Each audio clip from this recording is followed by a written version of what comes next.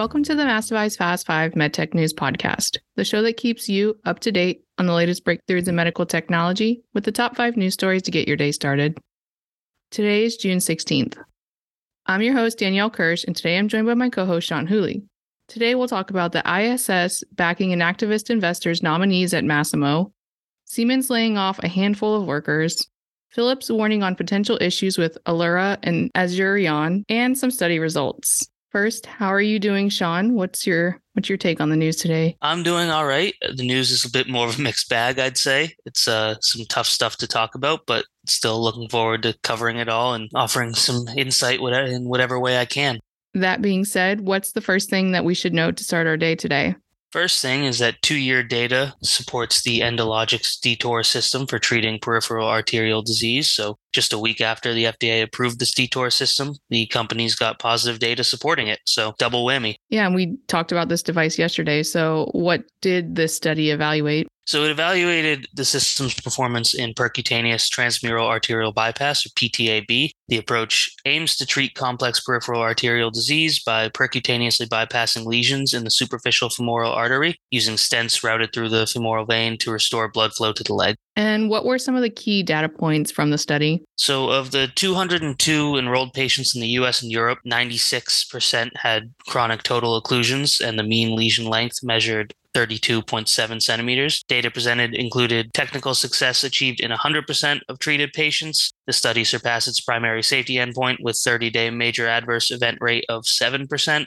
Freedom from clinically driven target lesion revascularization at 24 months came in at 76.7%, and secondary patency totaled a rate of 82.3%. Endologix also reported freedom from symptomatic deep vein thrombosis at 24 months and freedom from major lower limb amputation of 98.5% at 24 months. Wow, it sounds like this data could influence the adoption of the dTOR system by healthcare providers to enhance the treatment landscape for patients with PAD and maybe offer a promising solution for managing their conditions. But what did executives have to say? So Dr. Matt Thompson, the president and CEO of Endologix, said the company is delighted to present the 2-year results investigating the use of PTAB therapy in very long SFA lesions. The results suggest that the dTOR system offers a viable approach in patients where open surgery is the currently recommended treatment. So the company is excited to see more patients benefit from this unique approach. And like you said, Danielle, I'm sure that this study data can only be a positive as far as adoption. Now, the next bit of news looks like we have some more study results for ablation. That's right. So Relievant Med Systems reported positive data for its nerve ablation procedure. So some pooled data continues to validate the company's Intracept procedure. And what is the device that they studied and what does it do mainly? So Intracept is altogether a minimally invasive, FDA-cleared, same-day outpatient procedure that treats chronic vertebrogenic low back pain.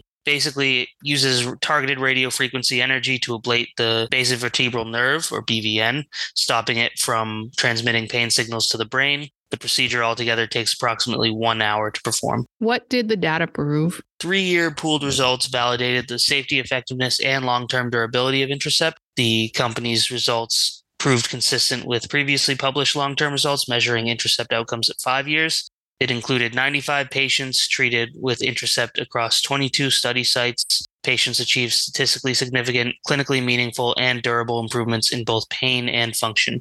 Interesting. It sounds encouraging for both healthcare providers and patients seeking pain management. What did doctors think about the results? Dr. Matthew Smuck, lead author of the study, added that the data demonstrated the effectiveness of correct diagnoses in this area. The exciting thing, he said, is that many patients with this diagnosis were previously misdiagnosed with discogenic back pain, a condition with no reliable treatments, and they can now effectively be treated when correctly diagnosed with vertebrogenic back pain. Now we have some news from Masimo that we kind of touched on the podcast a few weeks ago. That's right. So this is an interesting development in the fight going on around Masimo's board of directors. The ISS, or the Institutional Shareholder Services, an activist investor, supported Politan Capital Management's nominees in the Masimo board battle, and The device maker, Masimo, says that its CEO, Joe Kiani, is the target of this effort. Can you tell us a little more about what is going on? Yeah, Politan Capital Management, or just Politan, owns around 9% of Masimo, and it's campaigning to replace Masimo-backed board incumbents H. Michael Cohen and Julie Scheimer at the company's June 26 annual meeting. So we're only 11 days away. Politan says that the change is needed to keep the device developer focused and rein in Masimo founder, CEO, and chair Joe Kiani.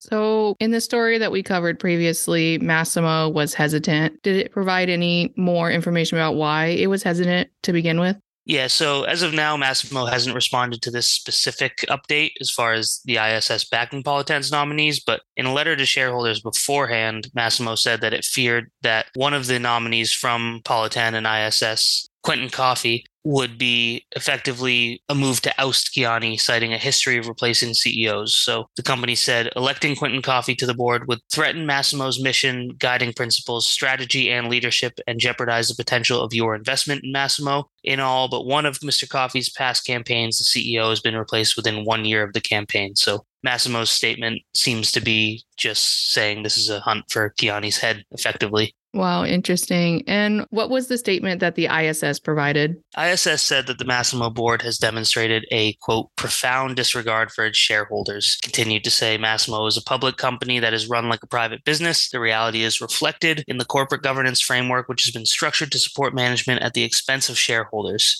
As evidence, shareholders need to look no further than the CEO's employment contract, which includes a walkaway provision that functions as an entrenchment mechanism and was written to be triggered by corporate governance improvements.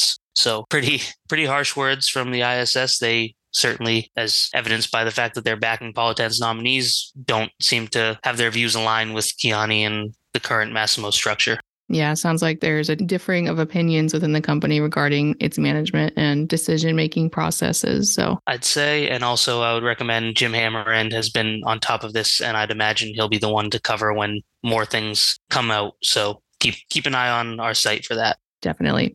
Now we have some more layoff news from another big medtech company. Right, yeah, I don't know what more to say other than the layoff trend, unfortunately, is continuing, but Siemens Healthineers has laid off 67 workers in New Jersey. So obviously we've discussed layoffs before, and sometimes it's a result of workforce restructuring and optimization or just the strategic step to grow the company. What did Siemens attribute this layoff to? The company said it's doing away with its Atelica Solution IM, or immunoassay module manufacturing at a New Jersey site as it consolidates all of its Atelica IM manufacturing to its Sword site in Dublin, Ireland. So the company cited a variety of external economic headwinds for this consolidation effort, but that seems to be the reason for the layoffs. And when does the layoff take effect? According to the New Jersey WARN notice from Siemens Healthcare Diagnostics, which the state received on June 8th. The layoff goes into effect on September 7th. And is there any severance involved? Upon separation, the affected Flanders, New Jersey employees will be eligible for severance and outplacement benefits under the terms of the company's policy. They will also have an opportunity to apply for other positions within the Siemens Healthineers organization and the broader group of Siemens companies. Obviously, layoffs are driven by various factors, such as market dynamics and business strategies. So this is just another example of the forever changing medtech industry.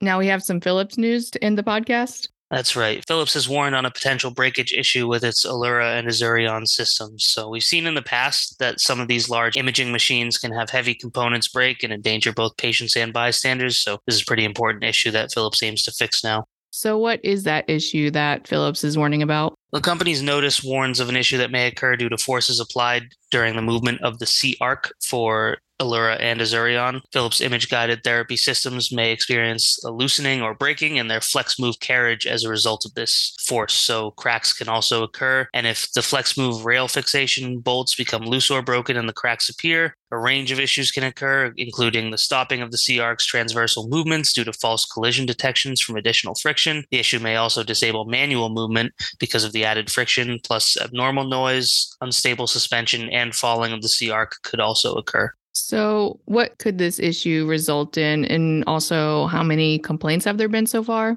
So the issue could essentially lead to delay and or abortion of the procedure. Although the likelihood of serious death or injury remains remote, Philips said it can't be ruled out. And the falling or dropping of the C-arc could cause different levels of injury The issue affects all Azurion and Allura systems installed with the FlexMove option. And to date, Philips has received 14 complaints related to 11 specific systems reporting loose and or broken bolts. In 3 cases, users identified cracks in the carriage. None of these instances included the falling or dropping of the C-arc assembly, fortunately, and Philips has received no reports of harm to patients or bystanders. This is obviously just a precaution that the company is taking due to what could be an eventuality, but fortunately to date, nothing serious has happened yet. So what is Philips' plan to remediate this problem? Philips plans to inspect all affected systems, checking for cracks and secure bolts. The company also plans to replace any loose and broken bolts. If during inspection it proves impossible to replace those loose or broken bolts or the inspection uncovers cracks, Philips plans to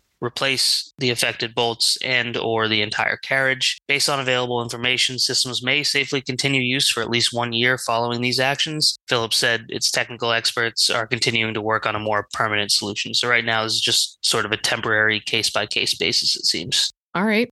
Well, once again, thank you for coming on, giving us your insights, doing all the heavy lifting for the show, and doing all your reporting on the Mass Device website for today. As always, my pleasure. And for the listener, read more on the Mass Device website and check out our show notes at massdevice.com/podcast. Connect and interact with us online. I'm on LinkedIn at Danielle Kirsch, Kirsh, and I'm on Twitter at Danielle_Kirsch. Where can our listeners connect with you, Sean? Find me on LinkedIn, Sean, Sean, Hooley, Whooley. Subscribe to the Mass Device Fast 5 wherever you listen to podcasts and share this episode. Join us Wednesday for your daily MedTech News Roundup. Thank you for listening.